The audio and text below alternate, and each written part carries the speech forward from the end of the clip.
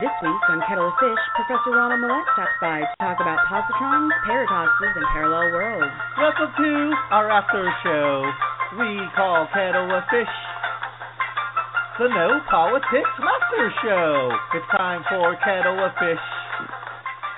No debate, hate, or argument allowed on Kettle of Fish. It's like a Willy Wonka psychedelic acid trip. So hooray for Kettle of Fish. Dee loves that jingle. Yeah. You can make it better is bring your vocals up just a little bit, Nick. In the beginning, you're a little muffled. We did it on Audacity, so I don't know how to do that. Okay. I love that. I figured that must have. That old jingle sticks in my head for like the next hour every time I hear it. Right? Welcome to Kettle of Fish, the show after the show, the talk after the show, the talk after the talk, the 30-minute scientific money shot after the 2 hours. Well, no political foreplay today, time travel foreplay. Dwayne, Dee, Fern, are you guys ready to get fishy? Yes. All right, I'll probably be stumbling around the house like after I had a whole bottle of tequila after this, because that's how confused and messed up I'm going to get, but I'm looking forward to it. I think we finally found something that will shut Dwayne up. Just start every time you start going off on a political tangent. I'm just going to start talking about multiple world theory, and then you'll be like, okay, I'll vote for Bernie. Leave me alone. Who's on the show today? Or boobies, or have Fern in her voice say boobies, and that's all you got to do, and I'll shut up. Boobies. Oh my goodness. Oh. Sorry, Nick. What did you ask me? Who's on the show today, Dee? Let us have it. Oh, yes. Today we have super duper all-around smart guy, Dr. Mallett, Dr. Ron Mallett, and he is a theoretical physicist, an author, taught physics at University of Connecticut, and he has, there's a video titled, and this is all you need to know, Dr. Mallett sending binary code through time. If anybody can build a time machine or a time-traveling device, I think he might just have it. I mean, it's crazy to I true. tend to agree with you. His book made super smart guy. sense. All right, well, let's get him in here. Let's not have him on the line any time longer. Ha ha.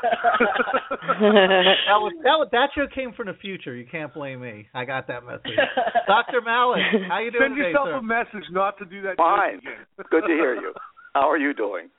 I am doing great, sir. Thank you so much for coming on the show today. I love the movie, The World's First Time Machine. In fact, watching the movie on Hulu is why I reached out to you. I especially loved your book, Time Traveler. And I know you've heard this before, but I've got to say it on the air. This book was not at all what I thought it was going to be. I thought it was going to be kind of a dry scientific text about the technology and theories behind time travel. But it really is a beautiful personal story interwoven with a lot of science that's easy to understand.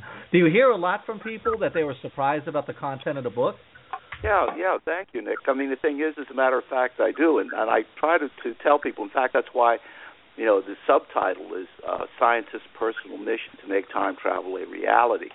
And that I wanted to be both a personal story as well as a scientific journey, because the thing is that I want to motivate people to understand that the excitement and also the tragedy that led to my understanding are my interest in time travel. But I wanted to bring them along on the journey. Rather than saying in this chapter we will discuss, I wanted them to grow and learn the subject as I grew and learned the subject, and to also see the struggles that I had along the way, personal struggles, societal struggles, and so that they could connect. And I have found that is what has happened. Yeah, I mean, mission accomplished. I definitely felt like I took a walk in your shoes. And, the big takeaway for me on the book is, of course, what motivated you. I think everybody who's listening to the show today should have some awareness of the history. But your father had passed away at the young age of 33 of a sudden heart attack. You were 10 years old. Kind of went through a little bit of a depression, ran across a classics tales comic book of the time machine. And this has kind of been the motivating force in your life to travel back in time and warn your father and see your father again, correct? No, that's right. That's a good summary, but that's exactly it. I mean, my father was the center of my life. I mean, I was the oldest of 4 children. I grew up in the Bronx, and he was a television repairman. And he spent a lot of time with me. He gave me gifts like gyroscope and crystal radio set, and I really felt that I was going to be going into his trade eventually. And right. He looked like he was a robust and healthy man, but he, as you pointed out, he died of a massive heart attack at 33, and I was 10. And it devastated my world. But among the gifts he left me was a love for reading. And I came across the Classics Illustrated version of The Time Machine. And the thing is that right at the beginning, it says, scientific people know very well that time is just a kind of space, and we can move forward and backward in time just as we can in space. And when I read that, I knew that was going to be my goal. That was going to be the thing that was going to give my life meaning, was building a time machine to see him again and maybe save his life. The thing is that I even tried putting something together based on the cover with bicycle hoops and radio pieces, and of course it didn't work. But I remembered it said scientific people, and I was fortunate. A couple of years after that, we were very poor, I should mention. After my father passed away, and I used to go to the Salvation Army to get books. I had a very serious book habit, and I could get books for about 5 cents, paperback books. And the one that changed my life in a scientific way was it was called The Universe and Dr. Einstein. And even before I opened it up, I knew it spoke to me because it had a picture of Einstein next to an hourglass.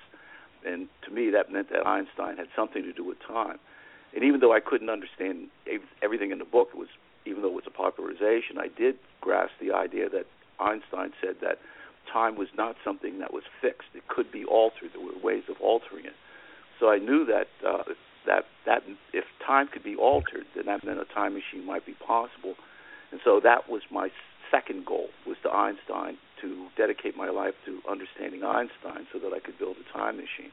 And that was the beginning of that part of the journey. All right, well, not to give any spoilers here, but I was really surprised at the end of the book to learn, and we could talk about the science of this in a moment, but to learn about black holes and framing and how you want to use lasers to create a circular loop in time. But the revelation you had towards the end of the book, and I don't know if this has changed since because the book's a few years old, but that you would only be able, it's only possible to travel back in time to the point that machine was turned on. And, of course, that would answer the question why we haven't seen any time travelers today. But the whole time, the takeaway for me, I'm thinking, does this affect your drive to go back in time knowing? Yeah, I mean, how does that affect you? That doesn't affect me at all, because the thing is that it means that future generations will have the possibility of controlling their destiny. And the thing is that this limitation is actually a limitation of physics. It doesn't matter what method you're talking about, whether you're talking about wormholes or rotating black holes or whatever. You can't go back earlier than the process that's causing the effect, and that's just simple physics. So, but the thing is that, to me, the possibility of a time machine means that in the future we will be able to do things like, for instance, I thought of it as sort of an early warning device. I mean, imagine if we had a way of sending information back to ourselves to warn ourselves of future disasters like hurricanes, tsunamis, earthquakes, the thousands of lives we could save. So the thing is that in the way in which I summarize it is that when the first time machine is turned on, our descendants will be able to communicate and visit us, but we won't be able to go back to see our ancestors, at least not with a terrestrial type of time machine. I mean, the thing is I also point out the fact that since the 1990s, scientists have become very aware of the fact that before the 1990s, we didn't know scientifically whether other stars had their own planets. I mean, the only one we were aware of was our own star, their solar system. But since the 90s, we found what are known as extrasolar planets. These are planets that are orbiting other stars. Wow. And that was extremely important, because that meant within just the neighborhood of our own galaxy. They found hundreds of these, and what they found was that some of these stars that are orbiting, they're orbiting too close to their sun, so they're too hot. Or in other cases, the stars are orbiting too far away, so they're too cold. But an extremely important and exciting class has been found recently, and you can probably tell from the title of. Physicists like to give these things amusing titles sometimes. They call this class of planets the Goldilocks planets. Right. Goldilocks. Just right, yeah. Planets, right. They're orbiting just right, and that means that it's very likely that there will be many of these planets that can sustain life. And this is just in the neighborhood of our own galaxy. And you have to remember there are billions of galaxies. So right now, serious scientists, and this is believed that the universe is very likely teeming with life. Now, what differentiates that from UFOlogy is the fact that scientists still are skeptical about whether or not that life has visited us. But there's no doubt anymore about the fact that the universe is probably teeming with life. What this means is that if they have, there's probably going to be planets that are more primitive than we are, but there'll probably be planets that are very much more advanced than we are. And if these advanced technological civilizations have developed time travel in a time machine, let's say 10,000 years ago, then if we eventually visit them, and they had their device turned on for that time continuously, that would mean that we could actually go back and visit our ancient past, ultimately. So it doesn't mean that the past is totally barred from us. It just means that from the standpoint of a terrestrial time machine, we're having that limitation. But as I said, it means that the distant past is probably going to be barred to us until we are advanced enough to get out there to the stars, or they come in us. Let me understand this, though, because we kind of touched on this. We just did an hour-long about time travel on our regular Sunday show. So if I go to another planet where they have a time machine that's set, they invented 100 years ago, I show up 100 years in their past on their planet, right? And then I have to get into a rocket ship and fly to Earth, correct? Because even if I go right now to, let's say it's October, and I fly and I go in the time machine till June 1695, ain't I going to end up in the ocean or end up in outer space, depending on the position the Earth is in relative to the time that I left? Oh yeah, you would have to do it on their planet. You couldn't. You would have to do it on their planet and then leave their planet and come back. And so these things would have to depend on timing. So I'm assuming that we're not going to be using rockets that can just somehow travel even near the speed of light. I'm talking about, when I say advanced rocket technology, I'm talking about the type of technology that would work by warping space-time, that would allow us to actually travel through either a wormhole or some other way of manipulating time, so that it doesn't take us centuries to reach another planet. I mean, that gotcha. is not. You see what I'm saying? No, that's not going to work. All right. In fact, the movie Interstellar was very good in that regard. Mm-hmm. Yeah, I think that's why so many people love that. Yeah. Yeah. Let me ask you this. That's close to what is going to have to happen in order for it to be achieved. I've got to ask you kind of this paradoxical question we were talking about on the show today, and maybe you can clear this up for us. I build a time machine based on your circular laser theory. I build that time machine today. I turn it on. I get a message from myself 20 years in the future. It says, hey, Nick, we've found a cure for cancer. Here it is. Get it, disseminate it to the masses. Let's cure cancer. I get it. I give it to the proper authorities. They cure cancer.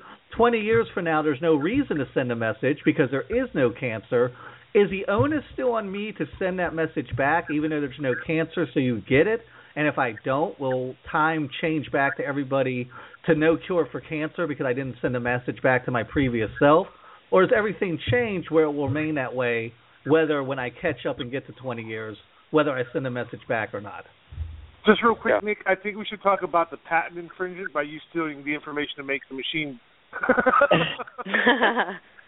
Noted. Right. So the thing is that what you're talking about brings up all sorts of issues.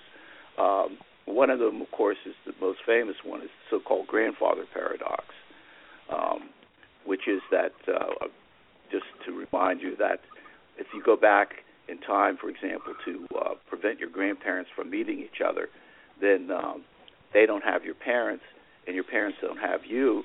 So how did you go back to, prevent meeting? So, and that's what you're talking about is almost a form of that, which is that if you do something, if you send information from the future back to the past and change the past, then what happens to the future that led to your changing the past? And there are actually a number of schools of thought that have been addressed by scientists. One of the most popular, I should say, is coming from quantum mechanics, because everything we've been talking about right now is related to Einstein's theory of relativity. And there are two pillars of physics. One is relativity, the other is quantum mechanics. And of course, as you know, quantum mechanics underlies all of our modern technology. I mean, from everything from the periodic table to cell phones and personal computers and so on. The thing is that quantum theory is very, very weird. It says that you cannot predict exactly what's going to happen. You can only predict the probability of what's going to happen. Right. And there was a physicist named Hugh Everett III back in 1957. He applied quantum mechanics to the universe as a whole, and what he found was that a very strange result was that every time there was a decision point, then you might say all of the possible decisions occur. By that, I mean, for example, the example that I like to use is that suppose today that you were trying to decide at lunch to have a cheeseburger or fish sandwich. At the moment that Nick chose the cheeseburger, the universe would split. There would now be a separate universe, a wholly separate universe, not connected to this one, in which you have chosen the fish sandwich. So, and this happens for this branching process is happening for every single decision that we're making, and it doesn't have to do with just human beings. For example, if an electron has a possibility going along path A or path B, at that moment there will be a split of the universe. The electron will go on path A in one universe and path B in the second universe. And this is actually based solidly on quantum mechanics. Now, there was a physicist in England, Oxford University in England, David Deutsch, who applied this to time travel, and he worked it out. And what he found was that when you go back in time, the moment you arrive in the past, there would be a split of the universe. You would arrive in a parallel universe in which you could, in fact, prevent your grandparents from meeting each other. You would just find yourself in this weird alternate universe that you were never born in. However, remember I said there was a split. The other universe you don't arrive in, and that universe leads to the history that we're familiar with, so that there is no paradox. In other words, the upshot is that you can travel back in time. The past you arrive in is not the past that you came from. Okay, and this is, as I said, based on parallel universe theory, which is based on quantum mechanics. So the information that you were talking about, you would not. There would be a fundamental uncertainty about where that information for curing cancer came from. In other words, when you get it, it may not have been from your universe. It may have come from an alternate universe. Now, you can still use that information, but it doesn't affect the original universe that sent the information to you. Okay, you see that? Well, let me tell you why that's terrifying to me, because I feel like this leads down a road of nihilism, right? So in other words, and this is where we were talking, I have a problem with this, and I believe this is the most probable, but this is why it's scary to me. So Nick is at a restaurant deciding to have a hamburger or a fish sandwich. I pick hamburger. I create an anti-choice, me, who picks the fish sandwich, but I'm not really in control. I'm just a product of the guy that didn't choose the hamburger. Now I'm Nick that chose a fish sandwich that just popped into existence because the actual guy who made the choice is still trucking along that timeline. And here I am. I'm a Nick created by an anti-choice. Oh, so it kind of feels like it's taking away see, that's where you have to be careful. No, you have to be careful about that because, no, the other didn't create it. At the moment, remember that it was the fact that you were contemplating both choices. So you didn't create either one. Both are happening at that same instant. So it isn't that you choose the one and the other one was created. you were making there was only one you that was contemplating. If you were only contemplating having a cheeseburger, and that's it. But if you were saying, well, am I going to have a cheeseburger or a fish sandwich? That's when the split is going to occur. So there's not a you that created the one or the other. It was when you decided that you were making two different choices.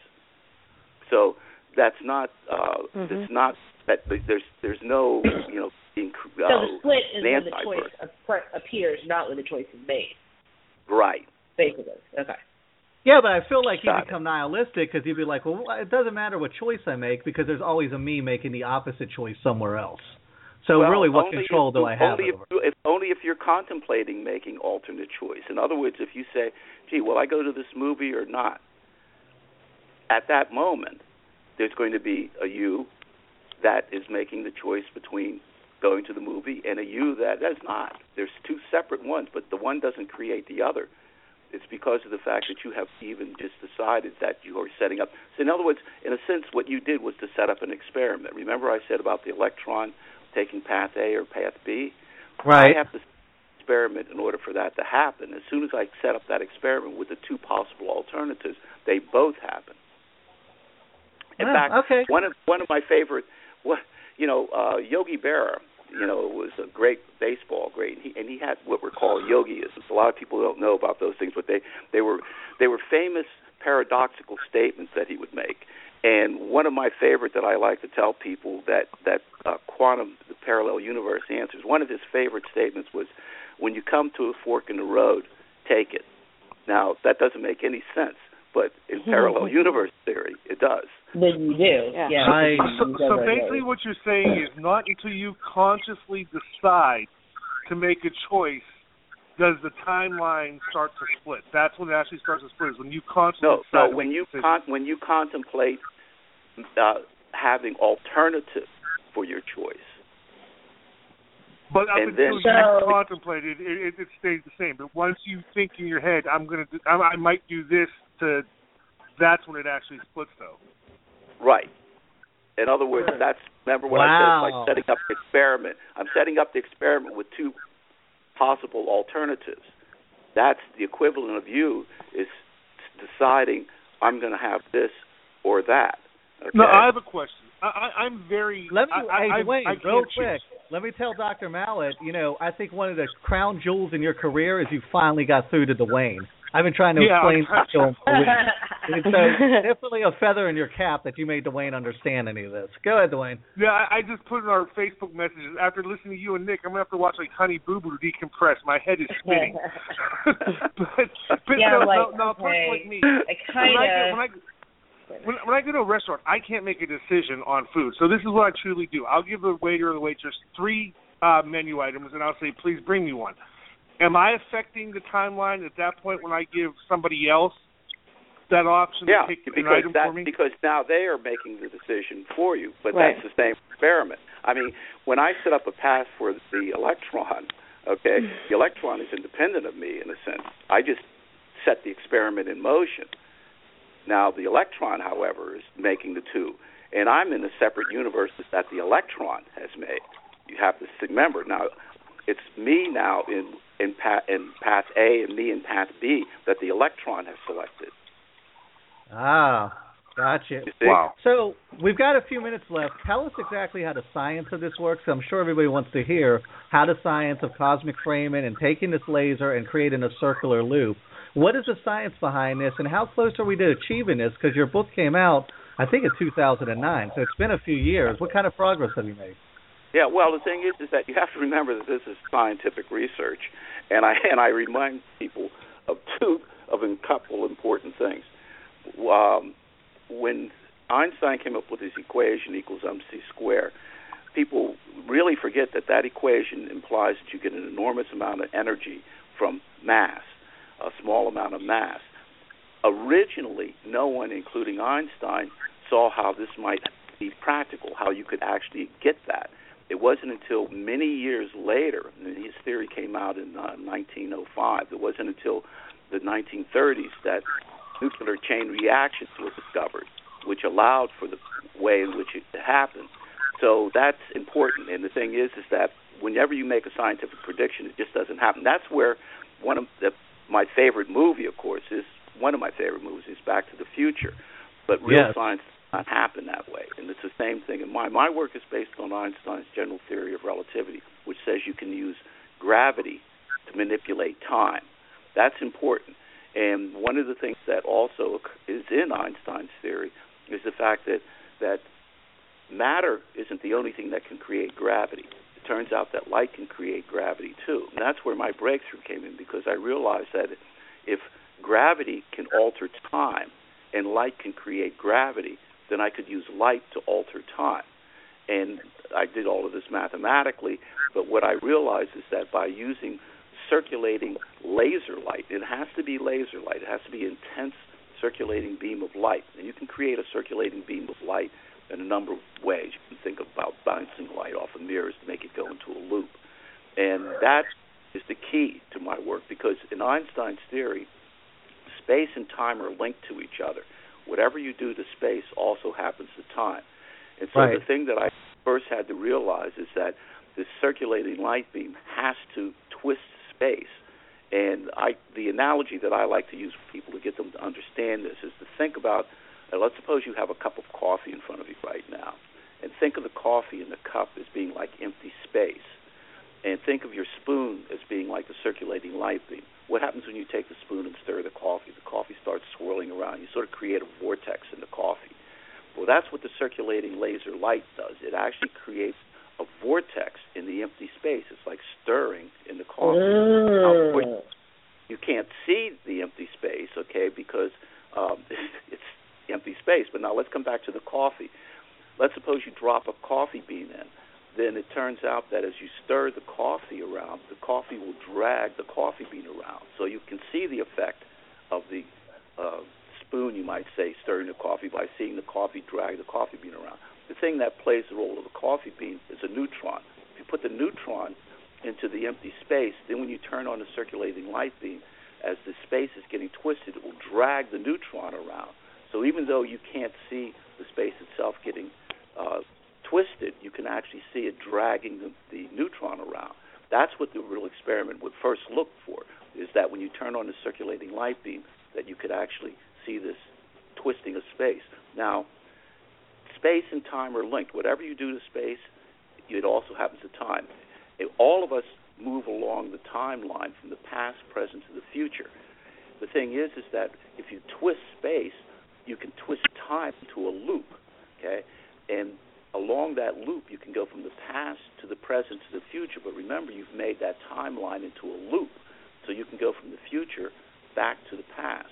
And all of this is solidly based on my equations, which are based on Einstein's theory of gravity, general relativity. Wow. But Einstein's theory of gravity actually has been demonstrated. I mean, we do know that.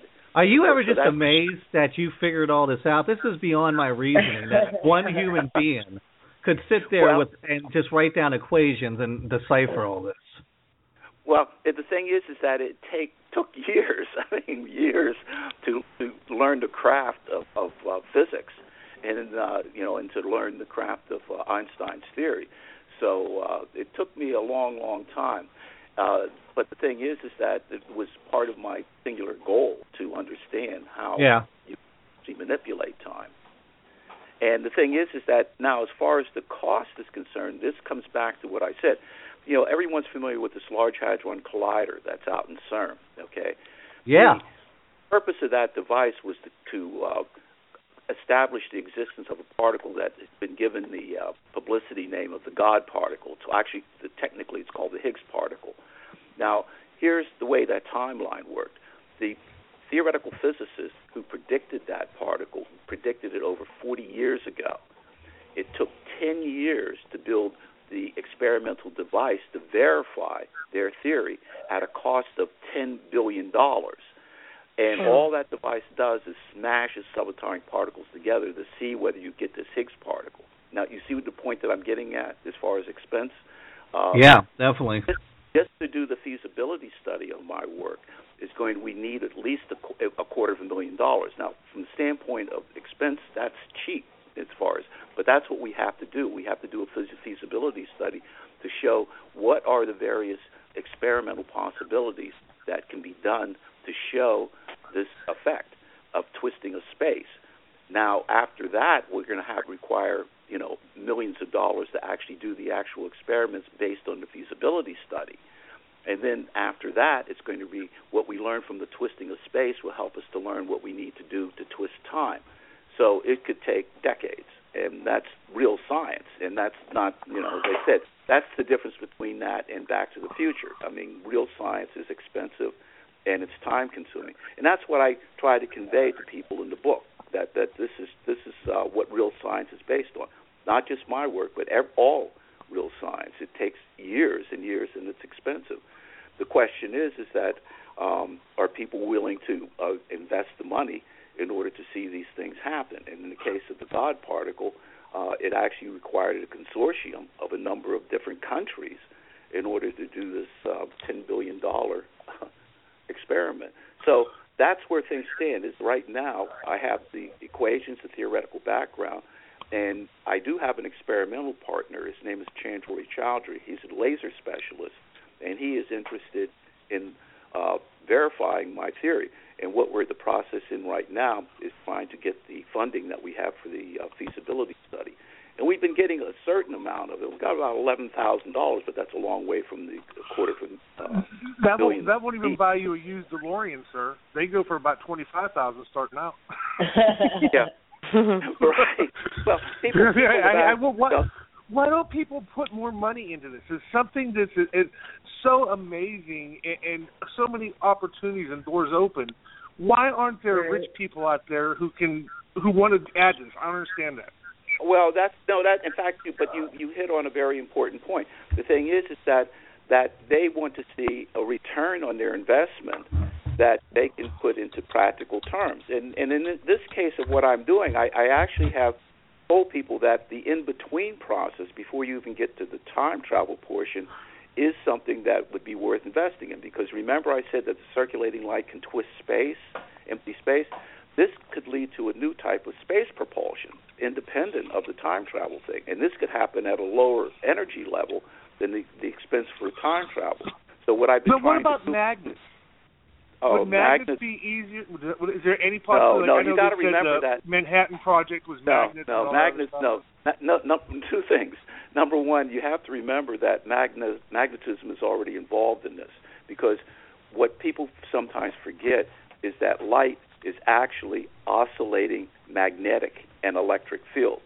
That's what light is. So you're actually using oscillating magnetic and electric fields to begin with. That's what light is. So that's actually part of the experiment already. See, now this I can understand. Go on. Okay. So the thing is that, but as I said, once again, it's trying to get investors to realize that this is a long-term. Wow, there are so many moving parts to this. I know you have to go. Let Fern have the last question, because she has really been following what you've been doing, and she is very science-minded. Fern, you've been waiting patiently. What did you want to ask Dr. Mallett? First of all, it's just a real pleasure to talk to you, Dr. Mallett. I've done a lot of research on you and your work, and I just have to say you are an intellectual rock star. So I'm totally enthralled with you, your work, your ease and ability to be able to talk to people and explain it in real terms, and it's just fantastic. I think what you're doing is fabulous all around.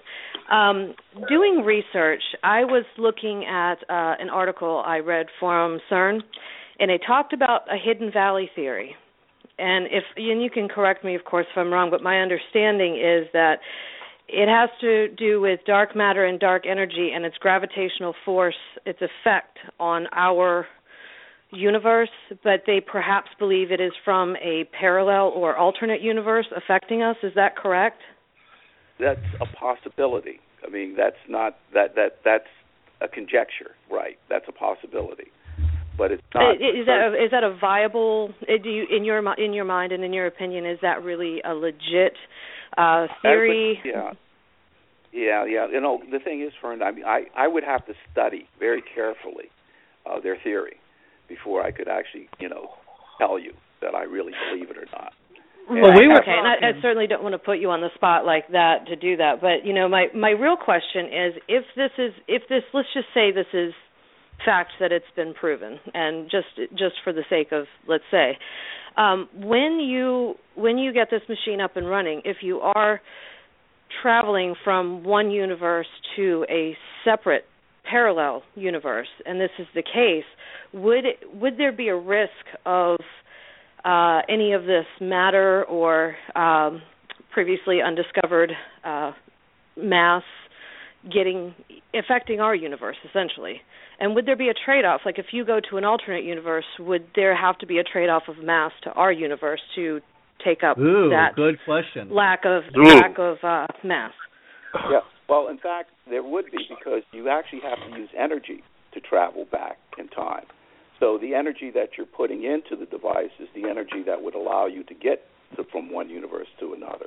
But that wouldn't necessarily affect all of the other matter in the universe, because, for example, just to use a simple example, a nuclear reactor, the energy we get from the nuclear reactor from nuclear reactions doesn't affect the dark matter or dark energy in the universe itself. So any energy that you would use to try to create a time machine, or even, for instance, to go to the future, which would require just using speed, for example, of a rocket, wouldn't affect the net energy of this universe. It would just mean that you're converting from one universe, energy from one universe into, energy. You're using the energy in this universe to get to the other universe. So, no, overall, you have to remember that in this parallel universe, overall there would be an energy conservation that's going on. But the parallel universe notion didn't originally take into account the existence of dark energy or dark matter, so it's not clear how that would affect things. So it'd be like two buckets connected, like you take water out of one bucket, the other bucket would fill in the void, basically, is what you're saying?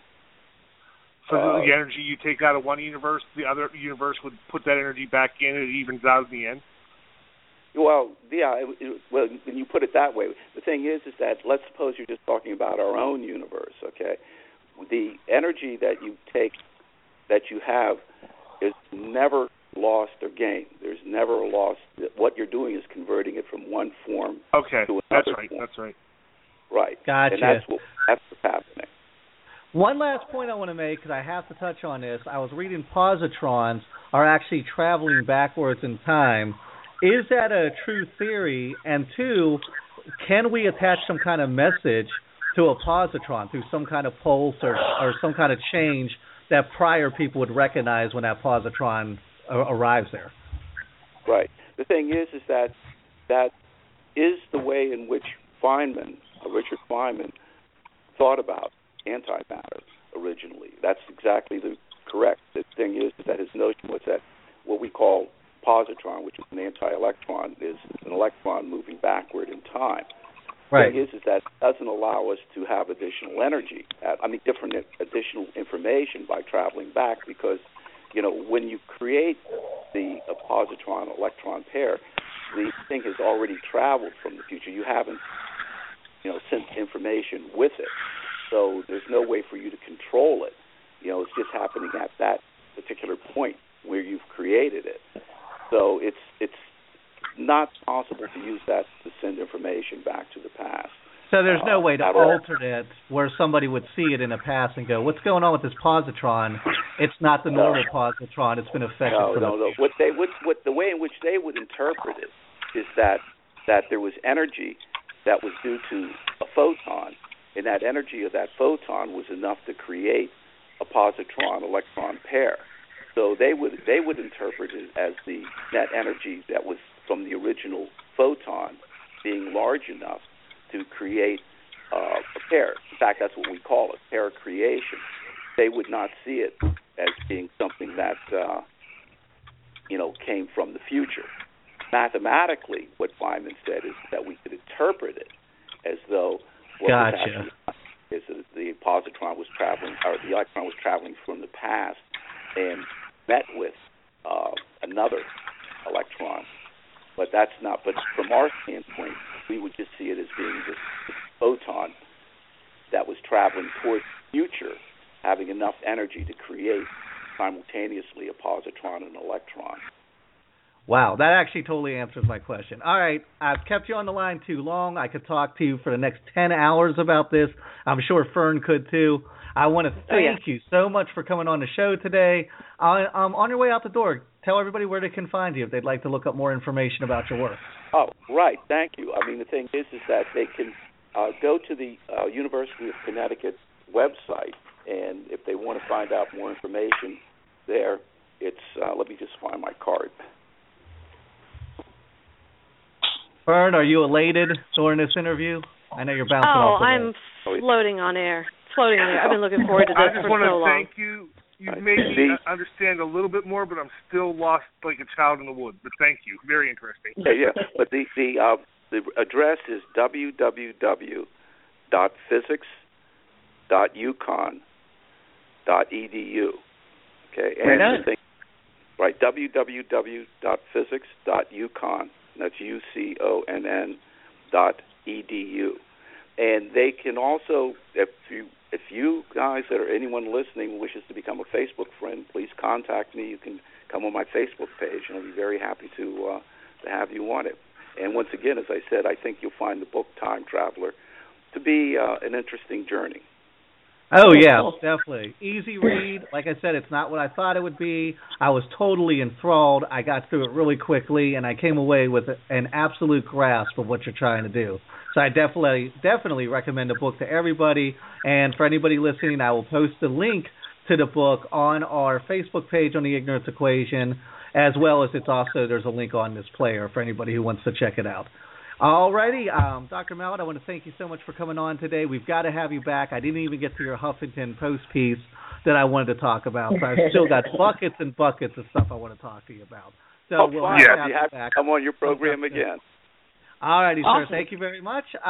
Next week on Kettle of Fish, we are having from America's Got Talent finalist, comedian Gary Veeder. I'm saying that correct? Veeder. I know you're looking forward to that, Dee. So everybody be back here. I'll have the archive up of this episode in about a half hour. All righty, guys. Everybody say goodbye. Bye. Bye.